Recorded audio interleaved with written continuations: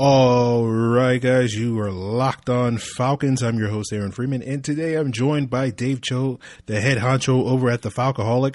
We're going to be picking his brain about what the Falcons will do early in the draft and whether this team is preparing to move on from both Matt Ryan and Julio Jones. You are Locked On Falcons, your daily Atlanta Falcons podcast. Part of the Locked On Podcast Network, your team every day.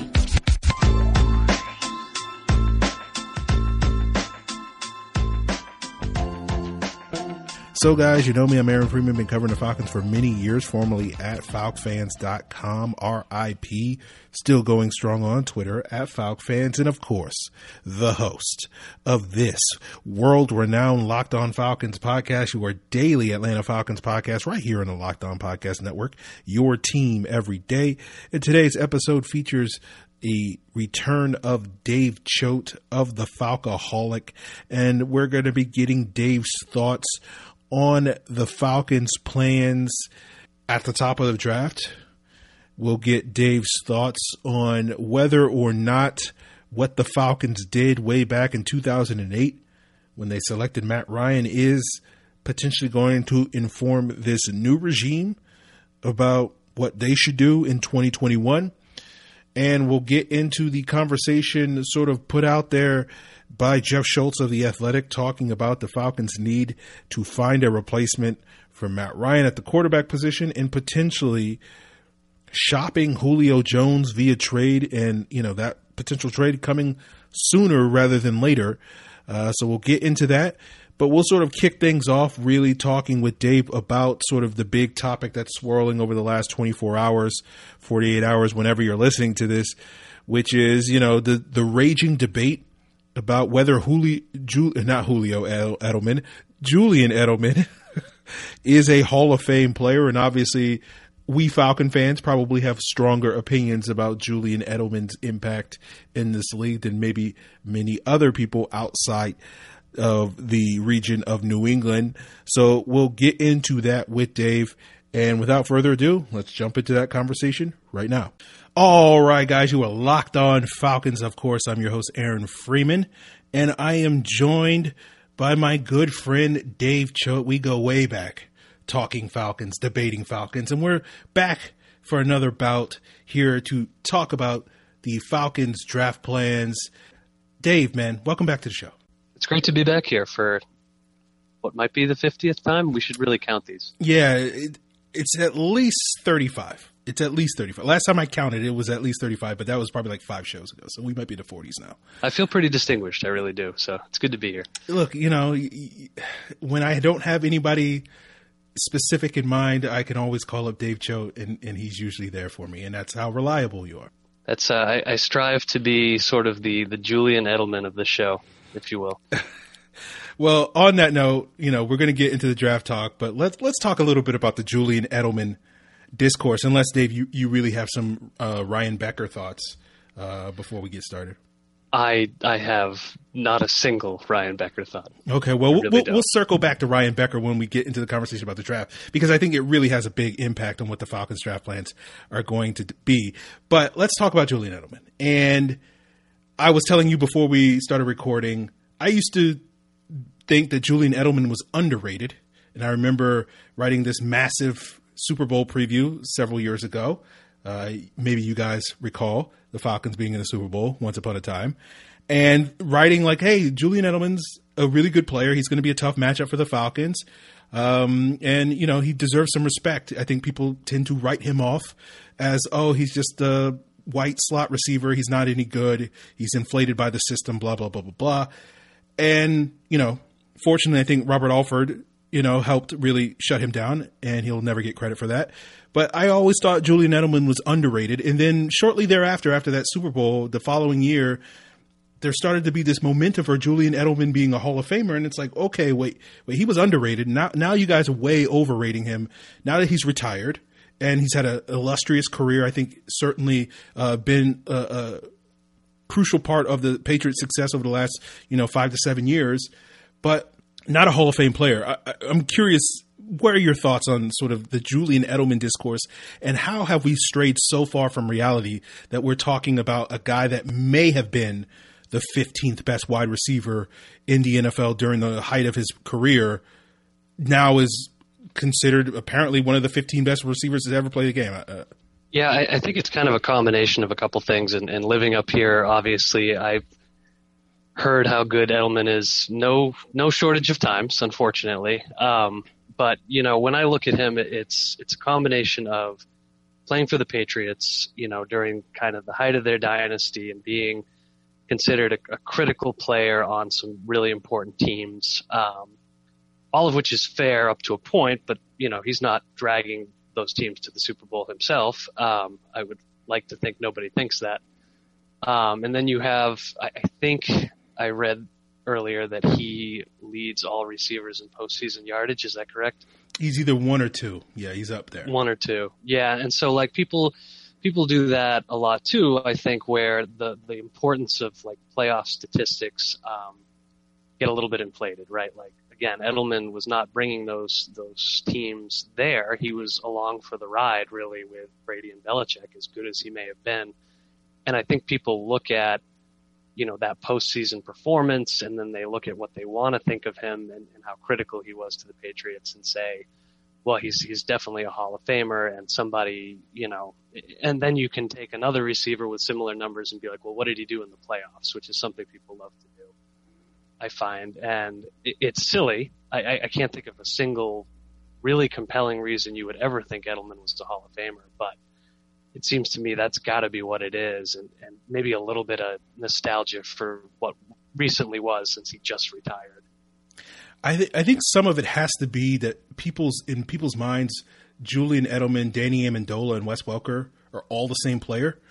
And I think people think that Edelman was there the entire time during the entire Patriot dynasty when he wasn't. So I think people kind of have sort of conflate. I don't know. It's weird to me how many people that are prominent voices, you know, in football, you know, that are on some of these big networks seem to believe this, to buy into this narrative. And it's crazy to me. You know, I would get it from certain sectors of Twitter. I would understand it certainly from Boston media and whatnot, pushing that, and maybe one or two outliers at ESPN or NFL Network, you know, sort of pushing that narrative. But it just seems like so many people are like, yes, he's definitely a Hall of Famer. And it's like, what are we doing, guys? Like, this is ridiculous. So I like Julian Edelman a lot. Again, I thought he was underrated until I found out he was very much overrated. And, you know, I think someone else, I think it was Jonathan Jones, put it out that it's tough to have these conversations immediately after he's retired because everybody wants to talk about, is he a Hall of Famer? And we have to spend this time rather than, you know, celebrating a really solid career when you really look at it, given that he was a college quarterback and made the conversion to wide receiver and, you know, sort of stepped into Wes Welker's shoes thereafter. And again, was a productive player for the Patriots. And as you mentioned, you know, very reliable for them in January. So, you know, he had a solid career, but when we're talking about, you know, putting him in Canton with guys like Tim Brown and Isaac Bruce and Torrey Holt and Jerry Rice and eventually Julio Jones and Calvin Ridley, you know, I mean, not Calvin Ridley, Calvin Johnson. No, I think you had it right. We can hope. It just seems ridiculous to me. But any last thoughts before we move on? No, I think you're right on though, and that's an angle I hadn't considered. But yeah, it's very possible that in people's mind, like Wes Welker has been playing as Julian Edelman for 20 years or whatever it may be. I think they are the same person. I believe that there's a kernel of truth to that for sure. And we will leave the Julian Edelman debate to rest. Hopefully it will never come up again on this podcast. I know some of you guys are still disgruntled over a certain play in that game that we just mentioned. But we will move on and talk about more topical, more current events, like what the heck the Falcons are going to do in the draft, here with Dave Choate of The Falcoholic. But before we get there, guys, I do want to plug the two draft-related podcasts right here on the Locked On Podcast Network. Of course, I'm talking about the Draft Dudes podcast hosted by Kyle Krabs and Joe Marino, as well as Locked On NFL Draft with Trevor Sikkema and Ben Solak. Find them both on the Odyssey app or wherever you get your podcasts. So we know that the draft is going to be a pretty long weekend for those of us that are obsessed with it and will watch it all start to finish. But you know what you'll need in the middle of the draft, particularly on day 3 on Saturday at 4 p.m. Eastern time. You're going to need that protein boost, that energy boost. And of course, the perfect way to get that energy is with a Built Bar, the best tasting protein bar out there on the market. Built Bars are covered with 100% real chocolate, so they taste just like a candy bar. They come in great flavors like coconut almond and peanut butter, caramel brownie, cookies and cream, and so much more. And Built Bars, they're not just tasty, they're good for you as well. They're low in sugar, low in calories, high in protein, high in fiber. Just head over to BuiltBar.com, use the promo code LOCKED15, and you'll get 15% off your next order so that you can have the energy you need to watch every single pick in the 2021 NFL Draft. Again, promo code LOCKED15 for 15% off your next order at BuiltBar.com. So as we continue today's Locked On Falcons podcast, I want to let you guys know that while I have everything covered as far as the Falcons, of course, you want to check out who's got you covered for the rest of sports.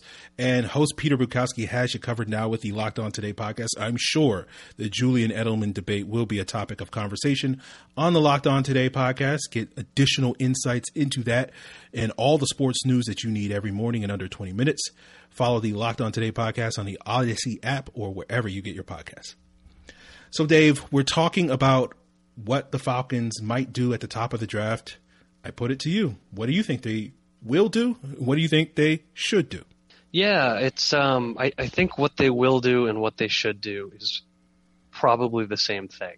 And I say this with the confidence of a man who has an article probably by the time this is published coming out saying we have no idea what the Falcons are actually going to do. But I think it's going to be a quarterback, and I think it probably should be a quarterback at the end of the day.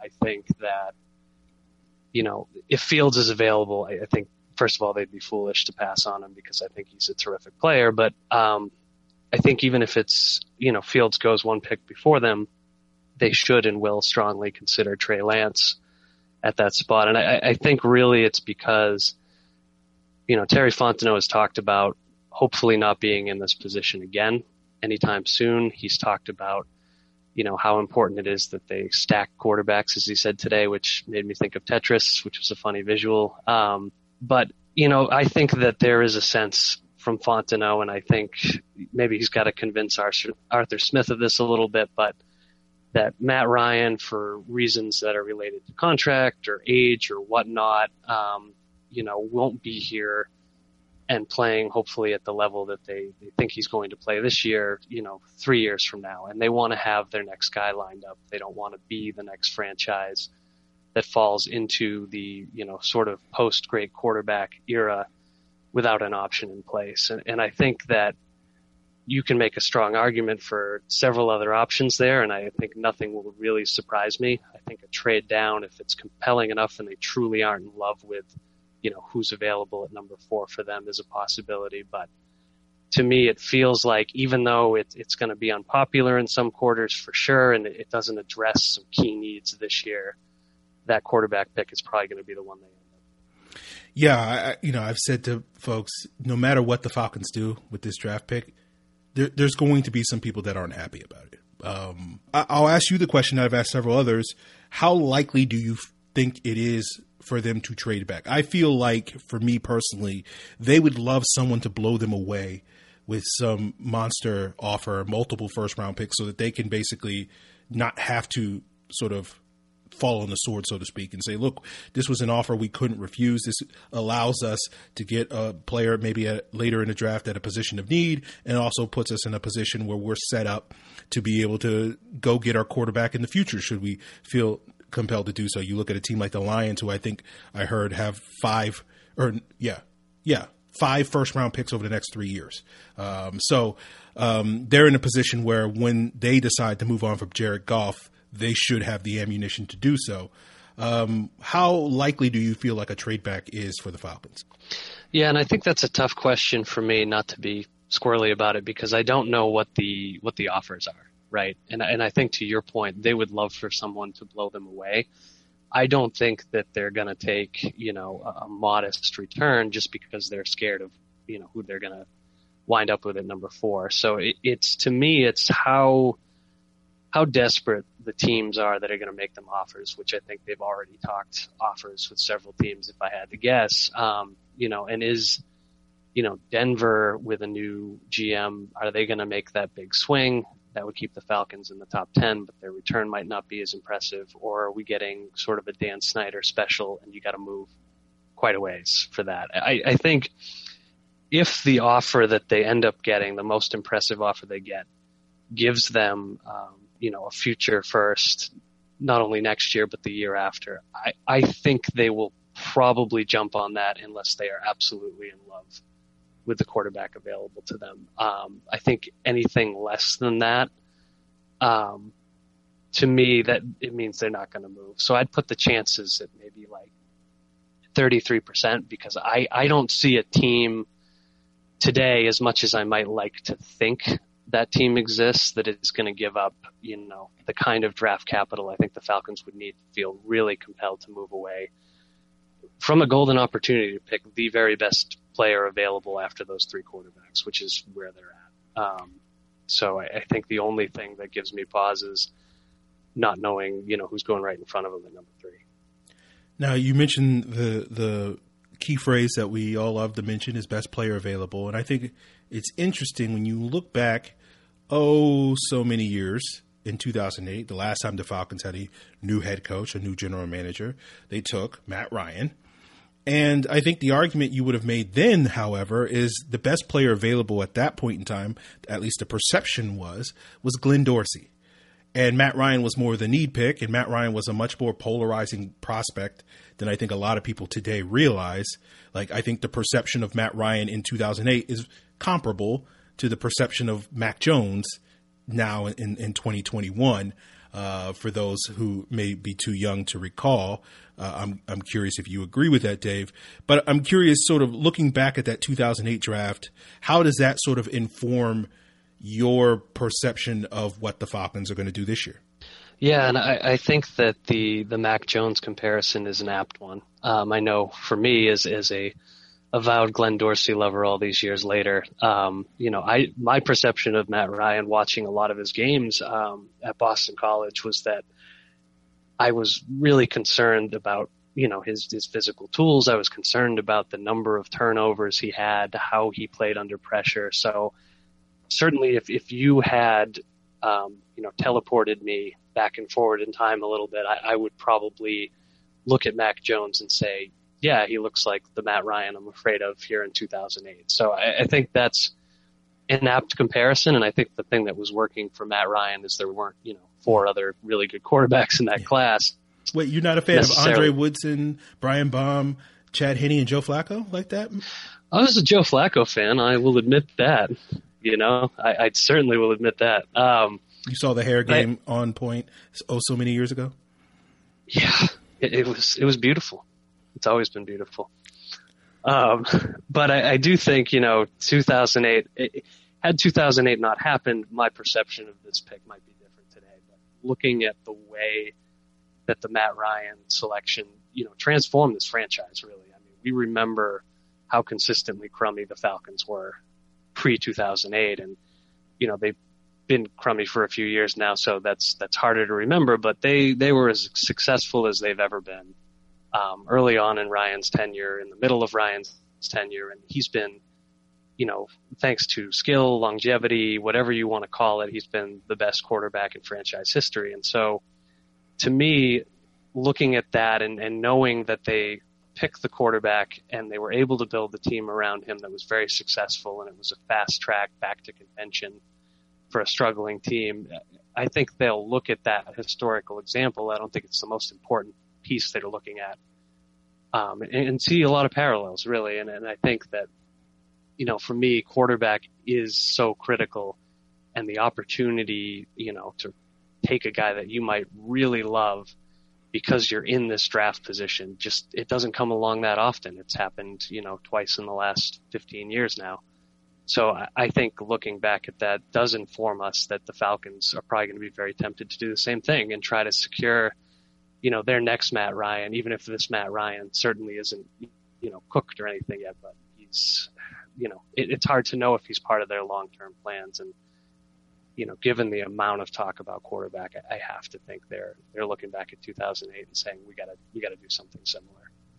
Yeah. And I think the real key and the real unknown in this is it really boils down, as you mentioned, to how much they like these quarterbacks. If they kind of look at these guys, like, one example, not to say that this is the way it is, but like Justin Fields, maybe they absolutely love Justin Fields, but if the 49ers take him off the board and they look at Trey Lance and they say, we like Trey Lance, but like, we don't love Trey Lance, and that may allow them to be tempted to go in another direction. Maybe that's the scenario where they would definitely explore trading back, even if it wasn't for, the buku first round picks that they potentially covet. So I think that's going to be the hard part to decipher. And obviously we'll find out Thursday night, and whoever they wind up picking, they will say this guy was, number one on our board. This guy was the guy that we were planning on getting, as all teams do. So it'll be interesting to sort of see how it all plays out. I'm just along for the ride. But you talk about, whether Matt Ryan, his longevity, and our good buddy Jeff Schultz over at The Athletic wrote an editorial, I guess you could call it, where he talked about the Falcons needing, or at least should need, to look to the future to replace Matt Ryan, as well as explore the possibility of trading Julio Jones. And I want to pick Dave's brain on that subject as we wrap up today's Locked On Falcons podcast. But before we get there, guys, we don't often plug the NHL side of the Locked On Podcast Network here, but today we will, because the NHL just had their trade deadline, and find out which teams, were the big movers and shakers by subscribing to your favorite NHL team's daily podcast on the Locked On Podcast Network. Find it wherever you get your podcasts. So BetOnline is the fastest and easiest way to bet on all your sports action. And while the NFL, March Madness, and the Masters may be over, the NBA, NHL, NASCAR, FCS, college football are all in full swing. And of course, Major League Baseball is back, baby. And it's not just sports, since BetOnline even covers awards, TV shows, and reality TV.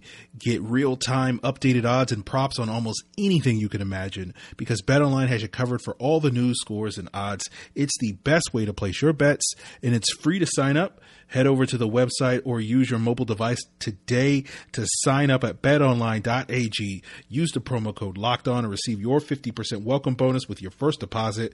Again, promo code LOCKEDON for a 50% welcome bonus. BetOnline, your online sportsbook experts. So before we get into the conversation about finding Matt Ryan's replacement and trading Julio Jones at Jeff Schultz's suggestion, I do want to let you guys know that we're talking about who the Falcons may take at the top of this draft, but definitely want to tune in not only to who the Falcons will take, but what the other teams at the top of the draft are going to take on the Ultimate Mock Draft 2021, part of the Locked On Podcast Network, starting on April 19th, running through the 26th. You're going to get great analysis from various NFL experts, including myself, Michael Irvin, Jason Lockhamfora, Mike Lombardi, and you'll get the insights from local experts like myself. And you can check out the Locked On Ultimate Mock Draft 2021 on the Odyssey app, or wherever you get your podcasts. Odyssey is your audio home for all the sports, podcasts, music, and news that matter to you. That's Odyssey, AUDACY. So, Dave, let's talk about what Jeff Schultz wrote on Tuesday over at The Athletic, talking about the Falcons needing to find Matt Ryan's replacement, possibly exploring a Julio Jones trade even before the draft.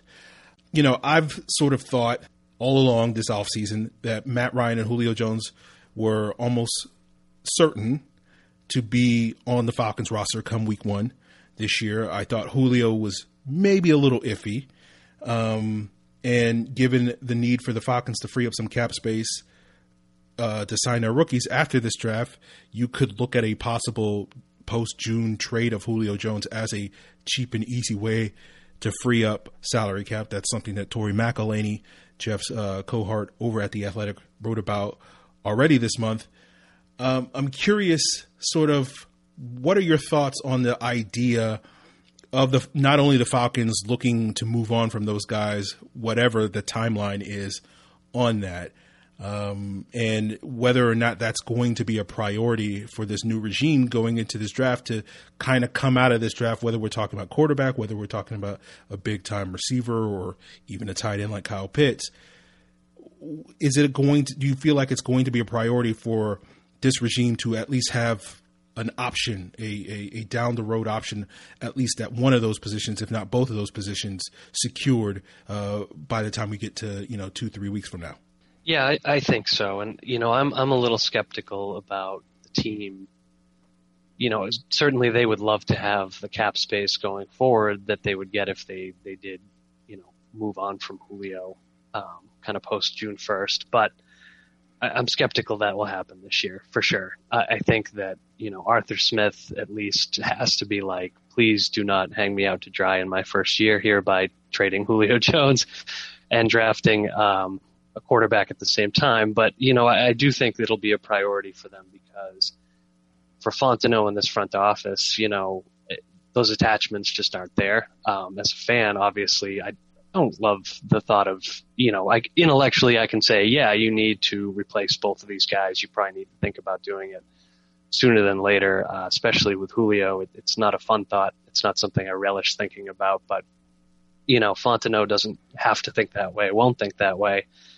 And I very much think that they want to, have those options in hand going forward, because of the amount of space that you can free up and potentially start your new era with by making those moves is so huge. So I think that ideally, whether it is, a Chase or a Pitts at number 4 and a quarterback later that maybe you can groom for a little bit or trade down to maybe hit both of those positions a little bit more effectively this year with some additional picks. I think those options will be in place. I think they will make a strong effort to not only give themselves the quarterback of the future, but to give themselves another wide receiver option. Because I think one thing that we can easily forget too is I don't think Calvin Ridley's going anywhere, but Russell Gage is not guaranteed to come back beyond this year either. And so if you're going to move on from Julio and Gage, you can't just have Calvin Ridley, especially if you're trying to bring along a new quarterback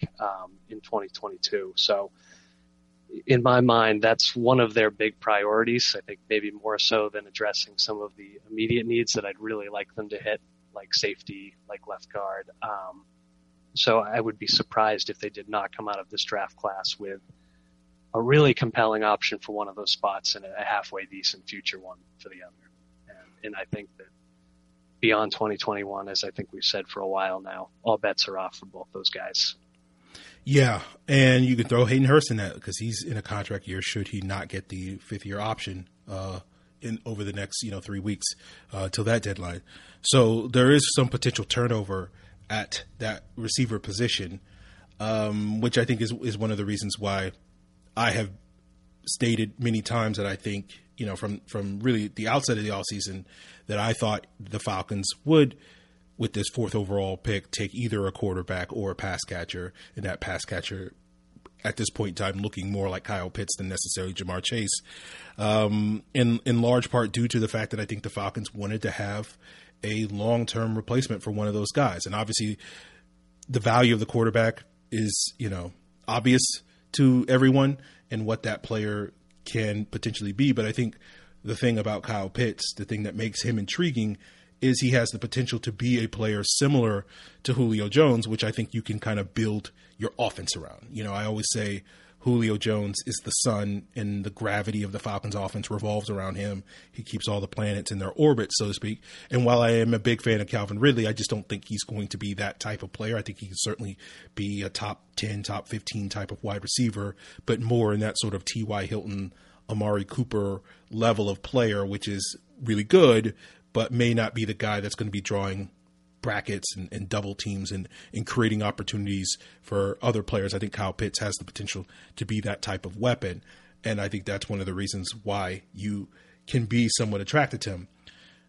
But that being said, like with Julio, and as you say, Dave, no one wants Julio to go anywhere. But I think sort of on an intellectual level, I think you put it perfectly, understanding sort of the business aspect of this, and hearing Thomas Dimitroff go on the Rich Eisen show over the weekend and talking about when the Falcons did those contracts with Matt Ryan a couple of years ago and Julio Jones a couple of years ago, it was fully intent on making those guys Falcons for life until they decided to retire. But obviously the team's lack of success on the football field, led to the people that were willing to do that, to not be in the building anymore. And now you have a new group of people in that may want to bring in their own guys. All that to say, I've been talking a lot this offseason about this year being probably the last year of Julio's time in Atlanta.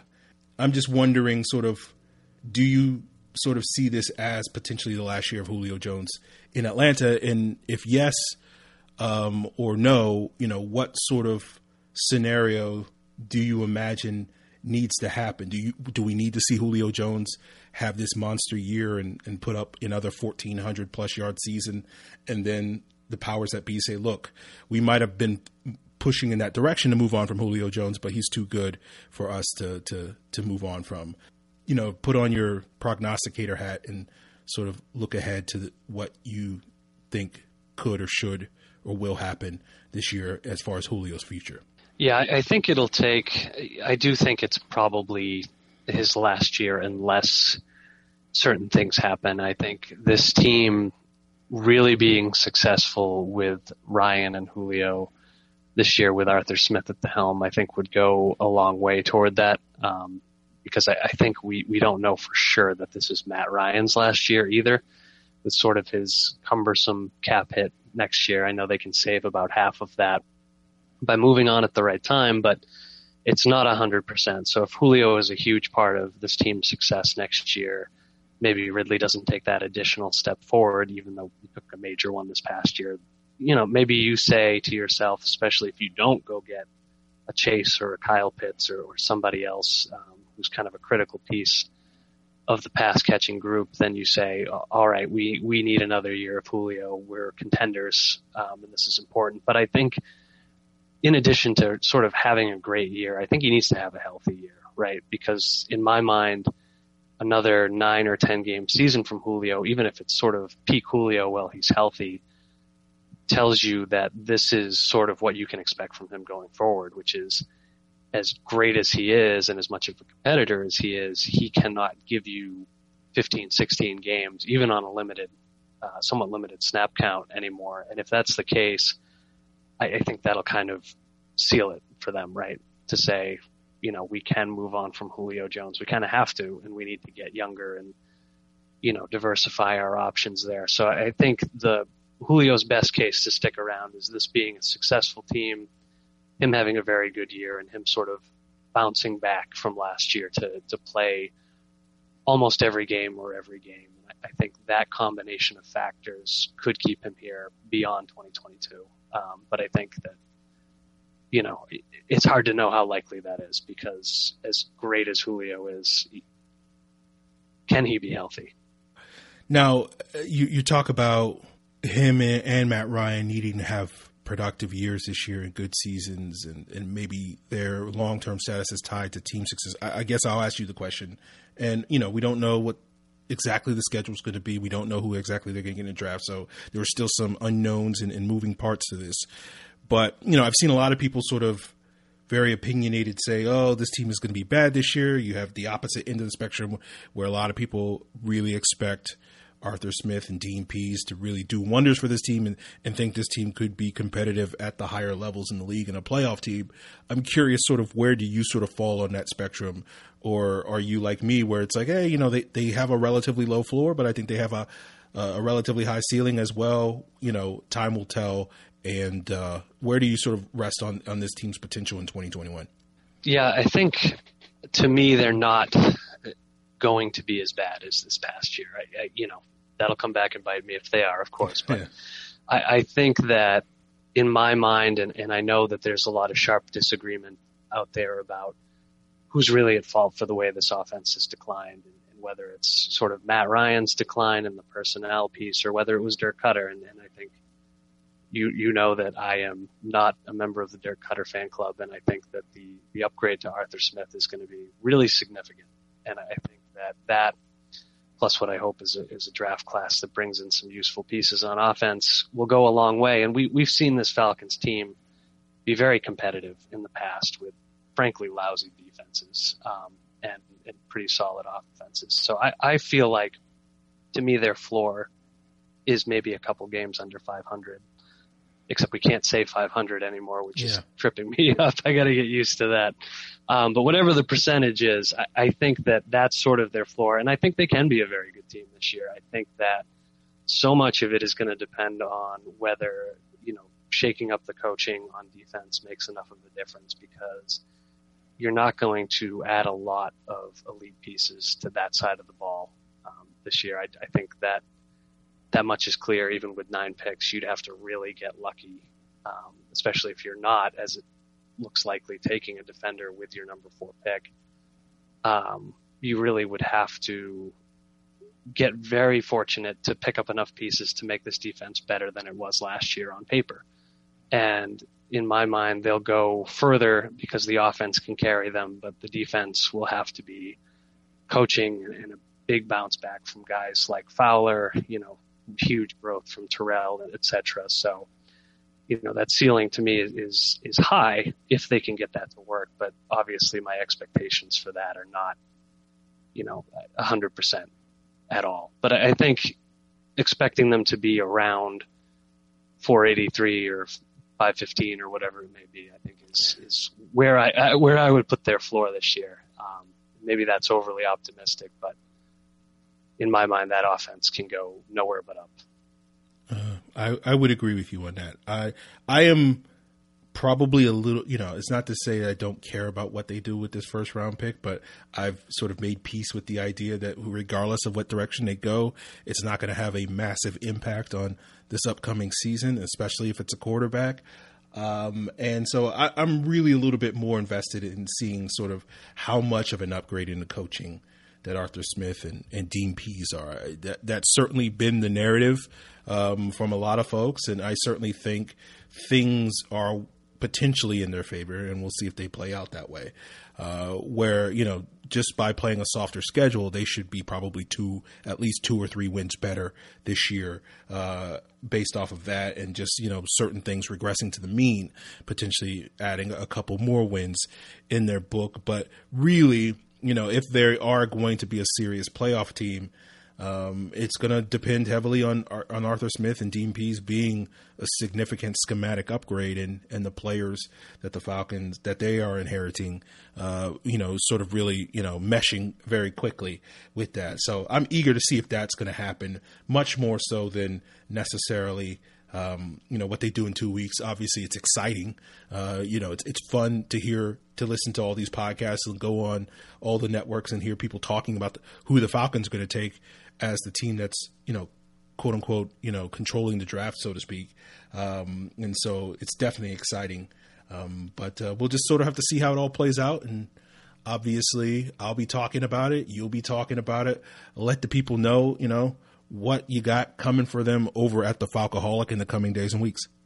Yeah, I think it's going to be basically all draft all the time, right? We'll be trying to figure out why Mel Kiper thinks the Dolphins are going to trade up again. We're going to be talking again about, how little we actually know at this point about what the team's plans are and what that might mean. And then just breaking down sort of the big 3 scenarios that we see now, which is, what does it mean if they take a quarterback? What does it mean if they take the best player available, whether that's Kyle Pitts or Penei Sewell or someone else entirely? And what does it mean if they do make that massive trade down and get those pieces? So just looking forward to talking about it for a couple of weeks and then seeing how much time we wasted on the scenarios that don't come to fruition. So it'll be fun.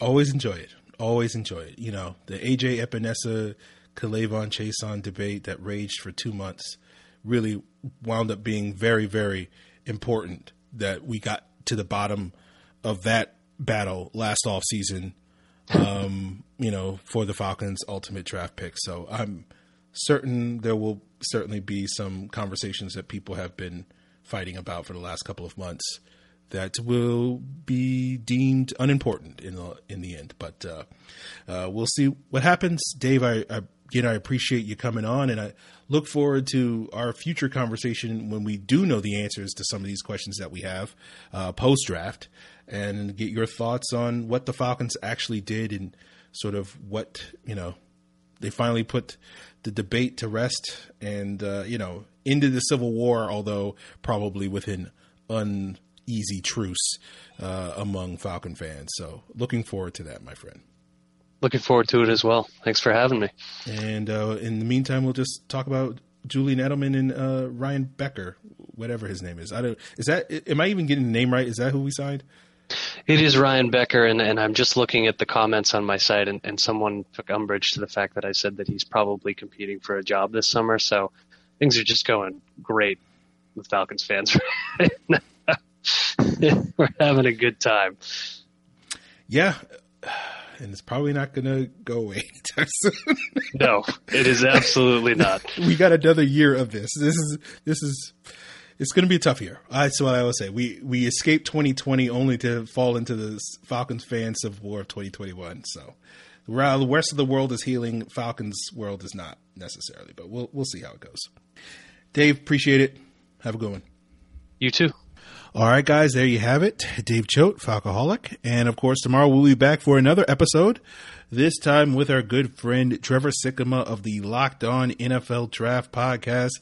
And we're going to take a deep dive into Kyle Pitts as well as Trevor's thoughts on what the Falcons should do at the top of this year's draft. If you have any feedback that you want to provide me about anything I talked about or Dave talked about on today's episode, anything I've talked about on previous episodes, or anything you want me to talk about on future episodes, of course, you can hit me up on Twitter at Locked On Falcons, Facebook at Locked On Falcons, or send an email to lockedonfalcons@mail.com. Appreciate it, guys. Till then.